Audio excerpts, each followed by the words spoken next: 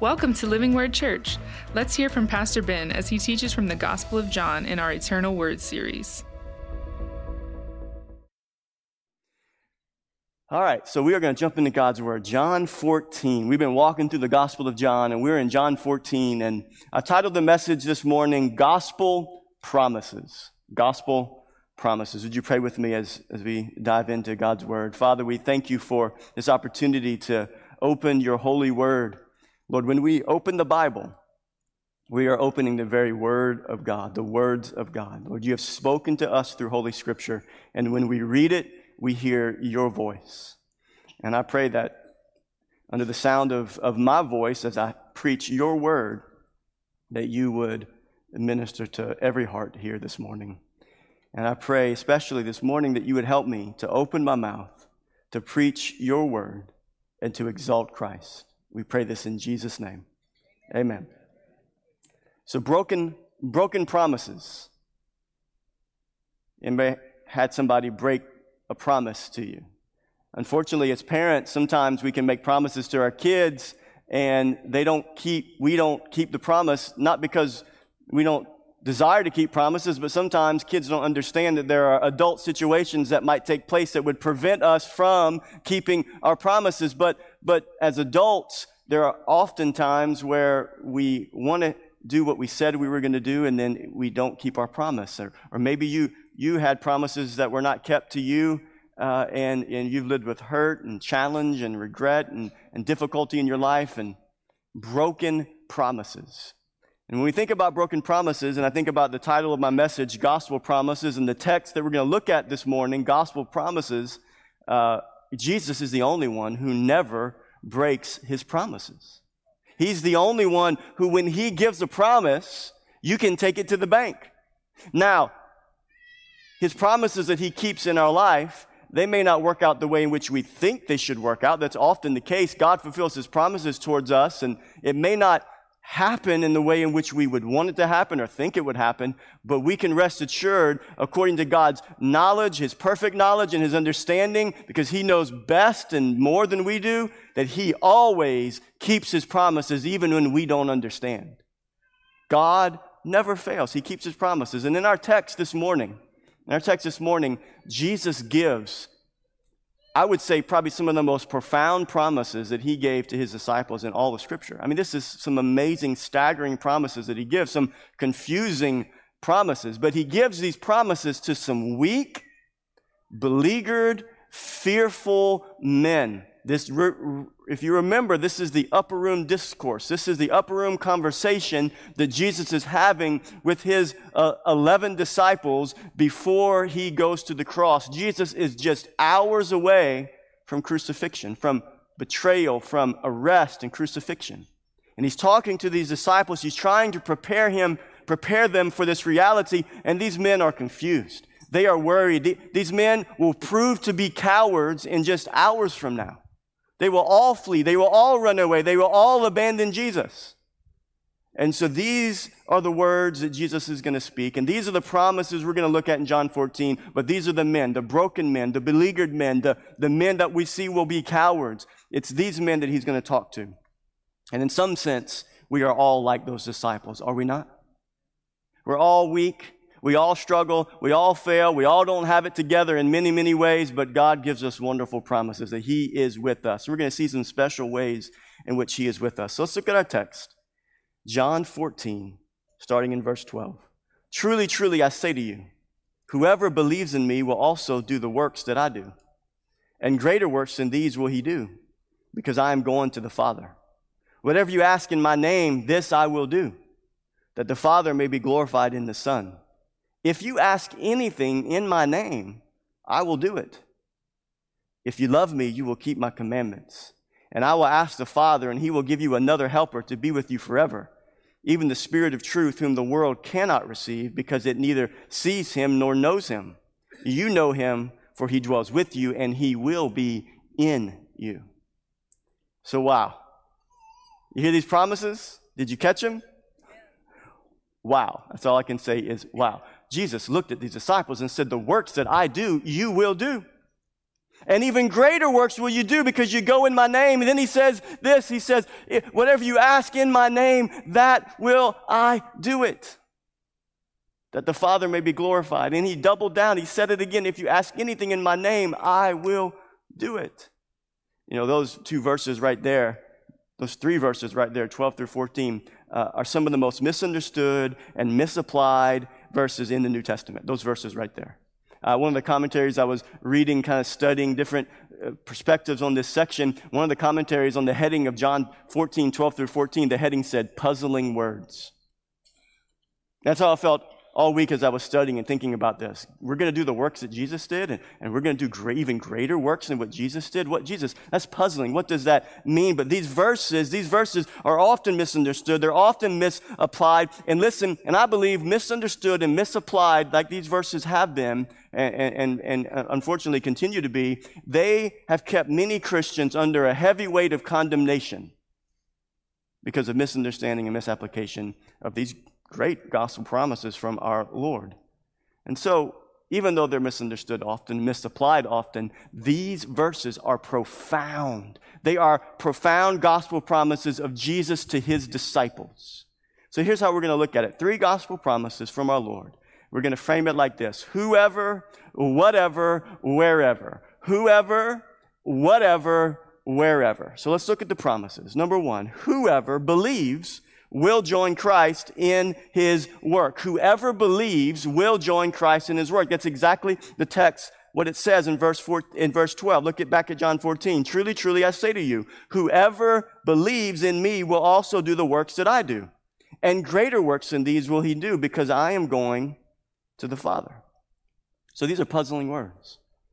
Is Jesus saying that we're going to do the same works that he did when he walked the earth? Is that what Jesus means here? I think the key to understanding this entire section right here are the words whoever and the word because. The words whoever and because. That's the key to understanding what Jesus is promising here. So whoever believes in me, and then because I am going to the Father. Whoever believes in me, and because I'm going to the Father. I think those phrases are the key to understanding what Jesus means here. So, whoever believes in me, what does that mean? Whoever believes in me. I think it's pretty straightforward. Whoever believes in me means whoever believes in Jesus. That means all Christians. The word whoever believes means all Christians. So if you're a Christian here today, this is a promise for you. That whoever believes in me will do the works Jesus said that he did. So that's what it means. It means whoever. It means every Christian from all time, in all generations, whoever believes will do the works that Jesus did. So it's pretty cut and dry there, right? Okay, so what does it mean because I go to the Father? Well, because I go to the Father, it's pretty straightforward that Jesus is trying to communicate to his disciples that he's leaving. Now, again, they don't understand it. They're confused, and they don't understand what it means that he's going away. He's tried to tell them about his death, and they're still confused. But the reason that this is such a significant promise, the word because I'm going away, the phrase because I'm going away, it's because of what is going to happen after he goes away. Now, we're going to fast forward a little bit. Look at John 16:7. We'll get into this in a month or two. Jesus says, nevertheless, I tell you the truth. It is to your advantage that I go away. For if I do not go away, the Helper will not come to you. But if I go, I will send him to you. So who's the Helper that Jesus is talking about here? The Holy Spirit will come to you. And you saw the Holy Spirit mentioned in our main text that we read a couple minutes ago. So whoever believes will do the works. And because I'm going to the Father, Jesus says, the Holy Spirit's going to come. The Helper is going to come. So listen, the work of the Holy Spirit is central to understanding the promises of God in the life of the believer. The work of the Holy Spirit is central to understand the promises of God in the life of the believer. So here's what we have here. Because Jesus is going to the cross, because he will rise again, and because he will ascend to the Father, here is the first promise that the Lord gives to his disciples. Here's the promise. Whoever believes in me will also do the works that I do, and greater works than these will he do. So then the question we have to ask, we have a couple of questions to ask of this puzzling text. One of them is, well, what were the works that Jesus did? If we're going to do those works, what are the works? Well, if you remember last week, we talked about the works of Jesus, didn't we? He walked on water. He raised Lazarus from the dead, who was dead 4 days. He fed a multitude, probably over 10,000 people. It says in the Gospels, he fed 5,000 men, not including women and children. So approximately 10,000 people were fed from the lunch of a boy that had 5 loaves and 2 fish. He multiplied food to feed thousands of people. He turned water into wine. And you could just go through the list of miracles. Actually, the Gospel of John says that if you could number all of the miracles, if you could categorize all the miracles, John says, perhaps, I suppose that there are not enough books in all of the world to house all of the works that Jesus did. These are the works that Jesus did. Now, what were the purpose of the works that Jesus did? We talked about this last week as well. John chapter 20, it says that the works that Jesus did, the reason behind them, the walking on the water, the raising of the dead, the feeding of the 5,000, were all done so that people would believe that Jesus was the Christ, the Messiah, the Son of God, and that by believing they may have life in his name. Said another way, the miracles, the works, point to the deity of Jesus and the fact that he alone has the power of eternal life. That's why Jesus did the works. That's the purpose. So, here's the other question, the obvious question. This is why it's puzzling. Here's the obvious question. Is this promise by Jesus saying that all believers, whoever believes, all believers will do the same miracles that he did when he walked the earth? That's the obvious question that I think about. It's the obvious question I think has been thought about since the birth of the church. Does that mean that we're going to do the same works that he did? And so here's a simple way to answer it, and we'll unpack it as we go along.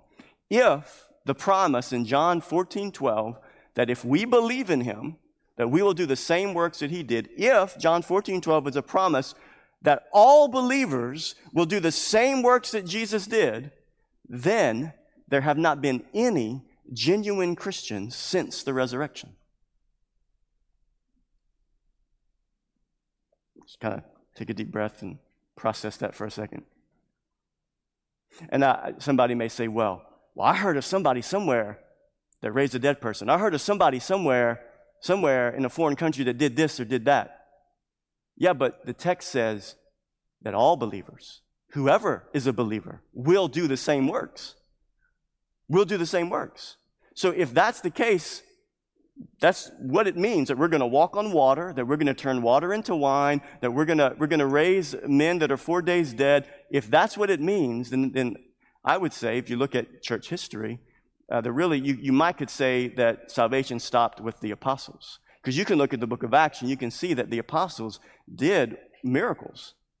But after that, in our lived experience here as well, I haven't seen any of you walk on water. We could go try if you want. I got a video from a church member of him kneeboarding on some bayou water. I was a little nervous about the bayou water, all the bacteria and snakes that might be in there. But he was kneeboarding, right? But he wasn't walking on the water. So again, is this what Jesus means? Is this the promise? Is this promise saying that all believers, whoever believes, will do the same miracles? And so another scripture to consider, I think when you try to interpret puzzling scriptures, it's important that you interpret scripture with scripture. Okay, so you gotta look at other places that try to help us understand this. So I think in one scripture it's important that helps us to understand what this means is 1 Corinthians 12. Look at 1 Corinthians 12, talking about Holy Spirit gifts and miracles. 1 Corinthians 12:29 says, are all apostles, the Apostle Paul is saying, are all apostles, are all prophets, are all teachers, do all work miracles? Do all possess gifts of healing? Do all speak with tongues? Do all interpret? So what is Paul asking here? These are rhetorical questions. The obvious answer is that not all are apostles. There's been no apostle since the last apostle died. The criteria to be an apostle is that you would see the living Jesus. So there's nobody alive since the last apostles died that could say that they're an apostle. Are all apostles? No. Do all work miracles? No. Do all have gifts of healing? No. Right? So based upon what we see here and in 1 Corinthians 12, to believe that we are to do the same miracles, I think is not biblically accurate. The obvious answer is no. This scripture combined with our text helps us to understand that Jesus is not saying that it should be expected that every believer or anyone who believes will work miracles. Now, a caveat here. Our whole faith is founded upon miracles, right? Upon a miracle, the miracle of the resurrection of Jesus Christ. So we believe in miracles. Actually, God can do miracles today, right now. The book of James says that if there's any sick among you, to call for the elders of the church and to anoint them with oil and to pray the prayer of faith and to believe and to pray that God can do a miracle, because he can. That's not the point. The point of this, and this is what I think happens when this is talked about, people will say, well, Pastor Ben doesn't believe in miracles. Are you kidding me? I believe that Jesus was dead for 3 days and rose out of the grave. I believe that if I prayed right now and God so chose, he could heal anyone in here that has cancer, that has any disease. He could heal any malady that you have, any issue you have. He can do it because he's God, and he calls us to pray. That's what we said earlier. We are called to bring our anxieties before the Lord, to cast them upon the Lord. But that's not the question. The question is are we going to do the same miracles that Jesus did? The answer is no, biblically. I have to be pastoral with you. That's not true. And to believe that we should be able to perform the same miracles like Jesus did when he walked the earth is to live under a pressure in your Christian life that you were never intended to live under, because there's only been one Jesus who could walk on water. There's only been one Jesus who's had power over nature, who could look at a storm and could calm it, who could look at water and turn it into wine. You guys following me? And there are Christians today who live under this pressure, and they believe that because they're not walking in the works that Jesus did, then they are not the Christians they're supposed to be. And another thing to think about here, after all, when we think about the miracles that Jesus did, if you read the Gospels, think about this just for a moment. Jesus did miracles in Judea for 3.5 years. It is said, some theologians will say, that sickness was vanquished in Judea for 3.5 years because Jesus was walking the earth. He healed everyone. The only place he couldn't heal anyone was in his hometown because they didn't believe in him. After 3.5 years of miracle after miracle after miracle, they killed him. There was no one left who believed. No one left who believed. And in fact, the crowds cried out for his crucifixion. There were some who believed. There were some who believed, but it was a handful. The rest turned against him.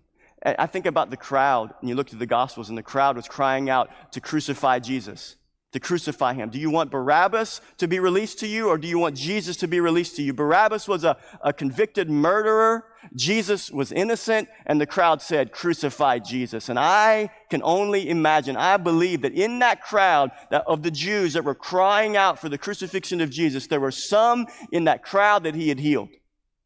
There were some in that crowd who on that day when they needed lunch and there was no food, that he took the 5 loaves and the 2 fish and he multiplied them. They were in that crowd, and yet they turned and they said, crucify him. Something to consider. And some Christians, this is what they ask and this is what they think. I heard a preacher say during my study time, I was listening to different preachers who interpret this section differently. There's a man named, I'm just going to say his name because I don't believe it's somebody I want you to listen to or you shouldn't listen to. His name is Todd White. And Todd White was preaching to a group of Christians in a church conference, and he was looking at them and he said this. He said, don't think about greater works. Don't think about doing greater works. We're not even doing the works that Jesus did. And when I heard it, my heart was grieved over the pressure and the condemnation that Christians live under. Some Christians live their Christian life, their entire life, believing that they've never reached a high enough level of spirituality because they don't see the miracles that Jesus did.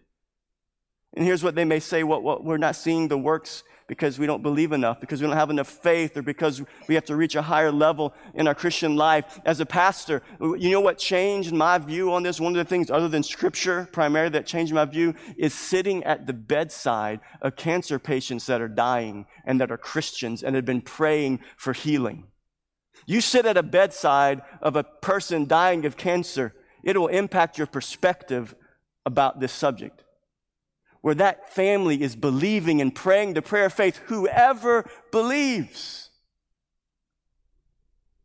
And they believe, but God says, no, I'm not going to heal them now. They're a Christian. They're going to be with me. I'm going to heal them later. Some Christians live under that weight and that pressure. I don't have enough faith. You even have people, churches, who will have what they call schools of supernatural ministry, and they'll teach people to do miracles as if that's possible. You can teach somebody to do a miracle. It breaks my heart to see the pressure and the guilt that people live under because of bad understanding, because of bad teaching. Okay, are you guys ready to pivot? I think I'm ready to pivot. I think I've rocked the boat a little bit. You guys okay? You still hanging with me? Here's the truth. Listen, because we got to get out of here before lunch. Here's the truth.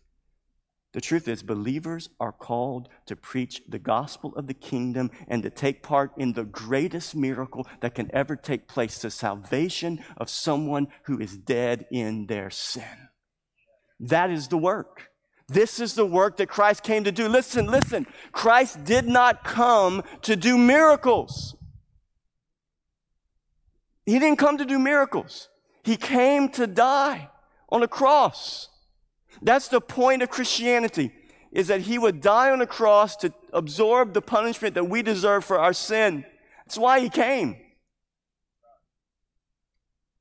That's the purpose. And he is calling us to join him in that gospel work. Believers are called to preach that gospel, the salvation of the lost. And this is the work that he came to do. And this is the work that all who believe will take part in. I love this section of Scripture. This kind of illustrates this reality that this is the work that we're called to join Christ in.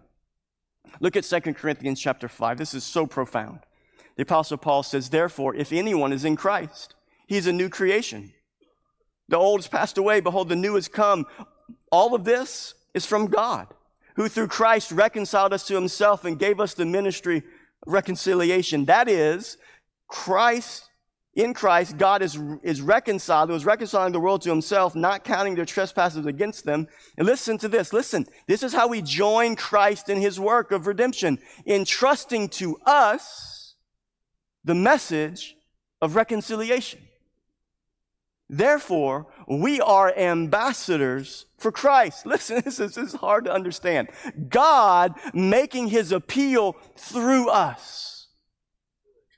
Think about that. If there's no greater way that you can join the work of Christ than him making his appeal to a lost world to be reconciled to him. He uses us. We are ambassadors. And this is what we say. We implore you on behalf of Christ, be reconciled to God. Do you see it? Whoever believes will do the works that I do. And so we implore people on behalf of Christ, be reconciled to God. It's amazing that God would ever use us as his representative. It's nothing but a mercy. It's nothing but a mercy that we could ever represent God. So listen, the Lord doesn't build his church through physical miracles or signs and wonders. That's not how he builds his church. You don't see that in Scripture primarily. Those point to a greater reality, absolutely, and we pray that God would do miracles. But God doesn't build his church through miracles. How does he build his church? He builds his church through a message. It's a message. Look at 1 Corinthians chapter 1. Listen to the Apostle Paul again. Where is the one who's wise? Where is the scribe? Where is the debater of this age? Has not God made foolish the wisdom of the world? For since in the wisdom of God, the world did not know God through wisdom, listen, it pleased God through the folly of what we preach to save those who believe. Jews, they demand signs. Greeks seek wisdom. But what do? We preach Christ crucified. So our message is a message of the crucified Savior who died in the place of sinners and rose again for their justification. That's our message. Okay, so that's my interpretation of the works. That's what I believe it means that we're going to do the works. We're going to join him as ambassadors to preach the gospel of Jesus Christ. What are the greater works? What does it even mean? We're going to walk on more water than Jesus? We're going to raise a man that was dead 8 days instead of 4. We're going to turn more water into wine. Is that what it means, greater works? No, I don't believe it means that's what it means, greater works. Just to touch on it real quickly before we move on, I think one scripture, it illustrates what the greater works mean. Acts 2:41, the day of Pentecost, after Jesus had been raised from the dead, died on the cross, raised from the dead. So those who received his word were baptized, and there were added to that day about 3,000 souls. In one message, 3,000 people got saved. And Jesus, when he walked the earth, never saw 3,000 people come to faith in one sermon. In fact, he saw the opposite. Everyone left him. His closest betrayed him and denied him. So the greater works, what are the greater works? 3 ways the works have become greater. Real quickly, greater geographically.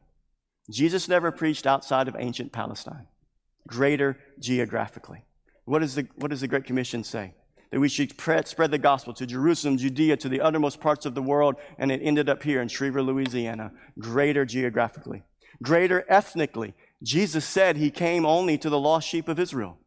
But now every tongue, tribe, nation, every race can hear the gospel of Jesus Christ and can be born again. Greater numerically, greater geographically, greater ethnically, and greater numerically. That's the way in which the works are greater. Amen? So the first gospel promise of our Lord is that we who believe get to join him in the greatest work that can ever happen. The salvation of someone's soul for eternity. Whoever believes. Whoever. Now whatever. All right, I'm sorry. That took me longer than I expected. Hang in there. I'm sorry, guys. If you come back next Sunday, it won't be this long, okay? Whoever, whatever. It's just a hard text. It's a hard text. So whoever. Now, whatever a believer asks in Christ's name will be accomplished. Look at the next verses. Whatever you ask in my name, this I will do, and that the Father may be glorified in the Son. If you ask anything in my name, I'll do it. This is another spectacular promise from God. Whatever you ask, I will do it. If you ask anything in my name, I'll do it. So I think to help in understanding what this means about prayer, if we ask anything in his name, he'll do it. I think we have to start by talking about what it obviously doesn't mean. That helps very often. What does this obviously not mean? Well, here's 2 common false perspectives about prayer that can happen in church. Here's the first one that I see. Prayer becomes a system to be used to get whatever I want. Right? To get whatever I want. Some people call it name it, claim it. I just say it, I speak it, I pray it, and God will give me whatever I want. I want a new boat, I want a new house, I want a better job, I want a pay raise. And Jesus said, if I pray and I pray in his name, that he'll give me whatever I want. And that's a false perspective of prayer. Prayer is a system to be used to get whatever I want. Another false perspective is to use the name of Jesus in prayer. It guarantees success. So the name of Jesus becomes this superstitious formula. Like if I say, I pray, Lord, we ask that you do this, this, and this, and in the name of Jesus. You got to make sure you say in the name of Jesus, because if you don't say in the name of Jesus, you're not going to get what you ask for. The name of Jesus becomes superstitious. Trying to use the name of Jesus like it's a magic formula, I believe is blasphemous. It's not a magic formula. Look at Acts 8 real quickly. Simon, a magician, gets saved. And he sees the power of God at work through the apostles. And he wants to buy the power. Listen to this. Now, when Simon saw that the Spirit was given through the laying on of the apostles' hands, he offered them money, saying, give me this power also, that anyone on whom I lay hands may receive the Holy Spirit. But Peter said to him, may your silver perish with you, because you thought you could obtain the gift of God with money. You are neither part nor lot in this matter, for your heart is not right before God. The name of Jesus is not a magic tool. It's not a genie in the bottle. Prayer is not to get whatever we want from God. And in these false beliefs about prayer, God becomes the servant of man to do his will instead of man becoming a servant of God to do his. That's a false view of prayer. Clearly, we see this promise from the Lord is not a blank check for us to get from God whatever we desire. God is not turning over his sovereignty to us. He's not asking us to run the universe. There's only one that can do that. So what does it mean? Let's unpack what it means in my name. So whatever you ask in my name, I'll do it. If you ask anything in my name, I'll do it. So what does it mean in my name? Here's what I believe it means. If you ask anything in my name, it means in alignment to or in accordance with God's redemptive purposes in the earth. When you ask anything in alignment with and in accordance with God's redemptive purposes in the earth, he's going to do it. So prayers, said a different way, prayers that are prayed in the name of Jesus are prayers that are in alignment with seeing the work of Christ that we talked about earlier, expounded and expanded for the glory of his name. That's what it means. Warren Wiersbe puts it like this. I think this makes it clear for us. To ask anything of the Father in the name of Jesus means that we ask what Jesus would ask. What would please him? What would bring him glory by furthering his work? When a friend says to you, you may use my name, He is handing you a great privilege as well as a tremendous responsibility. I think that makes it clear for us. A couple of things I think about when disciples asked Jesus, teach us to pray.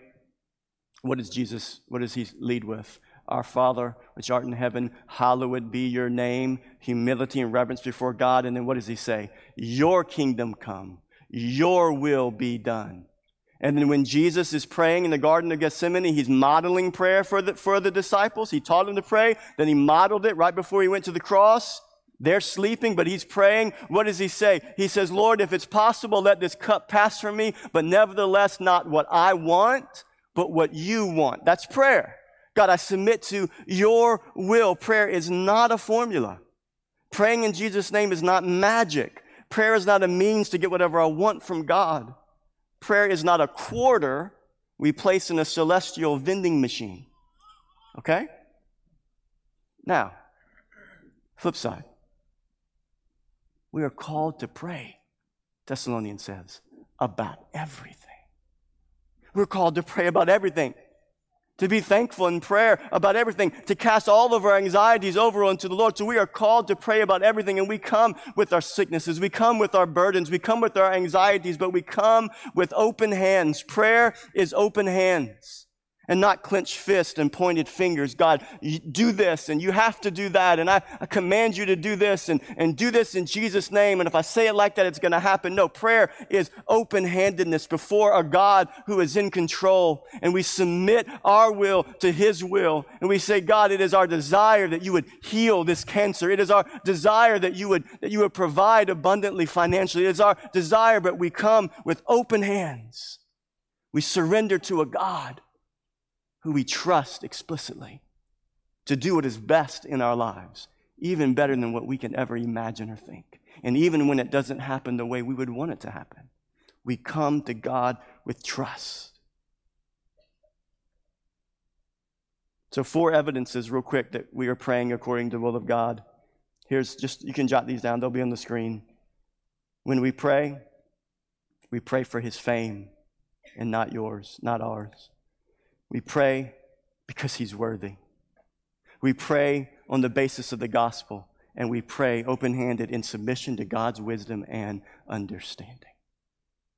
So when you pray this way, here, this will help wrap it all up for us. This will help bring it together before we close here. When you pray this way, you have everything you need to live the Christian life for the glory of God. And this is the point that Jesus is making to his disciples in John 14. Follow this.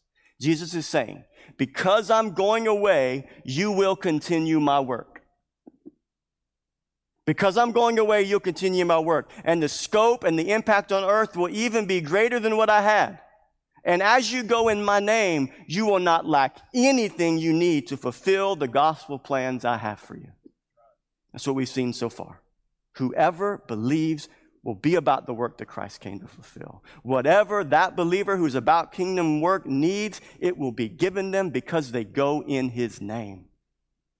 And lastly, wherever. Whoever, whatever, wherever. Wherever a believer goes, they are filled and empowered by the Holy Spirit. Look at the next promise. If you love me, you'll keep my commandments, and I will ask the Father, and he will give you another helper to be with you forever, even the Spirit of truth, whom the world cannot receive, because it neither sees him nor knows him. You know him, for he dwells with you and will be in you. Wow. I know there's a lot of content. We're almost done. What a promise. He says, you're going to do the same works that I do. The same gospel of redemption. You're going to be about that, and I'm going to be with you, and you're going to pray when you go in my name, and I'm going to back you up. I'm going to back you up. I'm going to be with you. And even though I'm going away, here's one of the greatest promises. I'm sending another helper. I'm sending another helper. The Holy Spirit's he's going to be in you. He has been with you, but he will be in you. Another helper. Empowerment for gospel service. So what does it mean, helper? The word helper here, describing the Holy Spirit, is the word parakletos. And it means this: advocate, comforter, counselor. The word para means alongside. The word kletos means to call. So Parakletos is an advocate. The Holy Spirit is an advocate, a comforter, a counselor. And he comes alongside when we call. When we call, he comes alongside. He comforts, he supports. He is our advocate. He is our counselor. The idea And the Parakletos, the Holy Spirit, is someone you call to come alongside you in your defense, to comfort, to counsel. And this is the Holy Spirit's function in the life of every believer. Every believer, whoever believes, will have the Holy Spirit. Every believer will be Spirit-filled. The promise of the Holy Spirit's filling and empowerment is for all believers. It's for all believers. I have to say this, there can be an unhealthy and false dichotomy in the body of Christ. It's been like this for many years. I'm going to poke a little bit more. Can you stand a little bit more poking? Just one more time, if you let me, one more time. It's the idea that there are believers who are Spirit-filled and those who are not. In some circles, in the body of Christ, they've sadly fallen into believing that some believers have more access to the Holy Spirit than others. Creates class levels within the body. You got Spirit-filled Christians, Spirit-filled churches, and non-Spirit-filled churches. And I would say that every non-Spirit-filled church is not a church. It's a room full of non-believers. Why? Because every believer is filled with the Holy Spirit and has all of Him. Has all of Him. You've heard the term Spirit-filled or terms full gospel. You go to a full gospel church. What's a half gospel church? Some even say we have a half gospel church. I don't have a half gospel church. We have all the Holy Spirit. We have all the gospel. We are fully empowered to do all the work through the power of the Spirit. The responsibility we have with the work of the Spirit is what Paul says in Ephesians when he says to be filled with the Holy Spirit. It's a continual present tense. It means that we are to be continually filled with the Holy Spirit. What that means is that we are to continually live in our life surrendered to the Holy Spirit more than we are to our flesh. But He doesn't leave us. He's with us. We surrender more or less to Him at different times in our life. The goal is that we would be fully surrendered to the power of the Spirit all the time. But there's no non-filled Christian. All Christians have the Holy Spirit. So let's do away with that term. All Christians are Spirit-filled and all are full gospel. The biblical truth is that every believer is filled. Notice I think the key is in what Jesus said in John 14. The Father will give you another helper whom the world cannot know. That's the key. He says the world cannot know the Holy Spirit. But what's the opposite mean? It means that all the Christians will. The world cannot know, but you know Him, for He dwells with you now, and He will be in you. Notice what 2 Peter 1 says. This is the promise of the Spirit's indwelling and empowerment. Listen to this. His divine power has granted to us all things that pertain to life and godliness through the knowledge of Him who's called us to His own glory and excellence. His divine power has granted to us all things that we need for life and for godliness. All of it. Residing in every believer here right now. Listen, Scripture says the same power that raised up Christ from the dead dwells in you. How does that power dwell in you as a believer? Through the Holy Spirit. That same power, think about that for a moment. Resurrection power lives in you as a Christian. Makes you think about what you're watching and what you're saying and who you're hanging out with, right? A little bit if you're a Christian. Same resurrection power. So, what a great promise. Listen, let's summarize here. Jesus is saying, I'm going to be calling you to join me in the work of spreading the good news about what I'm about to accomplish on the cross. And when you pray according to my name and my will, I'm going to back you up. You can count on it. And I will send a helper to you, the Holy Spirit, and He will dwell in you, and He will empower you, and you will be my witnesses. And it happened. Remember the text I read earlier in Acts 2? You remember the day of Pentecost, the weak, beleaguered, cowardly disciples who ran and fled when Jesus was arrested. Do you remember what happened on the day of Pentecost? Peter stood up and he boldly declared the gospel of Jesus Christ, and he called those that were guilty, guilty, and 3,000 people were saved that day. Why? Because of the filling of the Holy Spirit. Because of the filling of the Holy Spirit. And as believers today, every believer since the day of Pentecost, when they confess Christ, they receive the fullness of the Holy Spirit. All of them. For gospel mission. You lack nothing if you're a believer. You have all that you need. And you can be bold witnesses too. So, 3 gospel promises for all who what? 3 gospel promises for all who believe? So the question is, I've been preaching to Christians here this morning. The question is, do you believe? Do you believe? There may be someone here today, you think, Pastor Ben, I've been listening to you preach and kind of been a little confused about all the language you're saying, and I don't really understand. It's a simple question. Do you believe that Jesus is the Son of God? Do you believe that he lived a sinless life, that he died a criminal's death, and then on the third day he was raised to newness of life so that you can be forgiven of your sins? Do you believe that? Because the promise to those who believe is that you can be forgiven and that you can become a child of God. You can be forgiven of all of your sins. Some of you here today, maybe you've come into this building and you've carried on your shoulders a heavy weight of guilt and condemnation and guilt over the past sins of your life. You come in here and you're carrying that baggage and you don't know what to do with your guilt. The decisions that you've made, you come in today, if you will believe in Jesus, your sins can be forgiven, your past can be cleansed, and you can be a new creation in Christ. And the call is simply what the Apostle Paul says in Romans 10. Here's how you are born again. If you will believe in your heart that Jesus is Lord, that he was raised from the dead, it says if you will believe in your heart and you will confess that with your mouth, you will be born again. You will become a Christian. You will be made brand new. So anyone and everyone who has never done that, you can do that today. You can be born again. Amen? 3 gospel promises to all who believe. Whoever believes will do the same and greater works. Whatever is asked in alignment with the mission of Christ, wherever that believer goes, he or she has been given all of the Holy Spirit to dwell in them for gospel ministry. Amen? So I end with this story. During battle in the Pacific in World War II, this is a true story. During battle in the Pacific in World War II, a sailor on a U.S. submarine was stricken with acute appendicitis. No surgeon on board. The sailor's temperature had reached 106 degrees. The man's only hope was operation. And a fellow sailor said to the stricken man, the nearest doctor is days away. He said, but I've watched doctors do it. And I think I can do the same work. I think I can do the same work.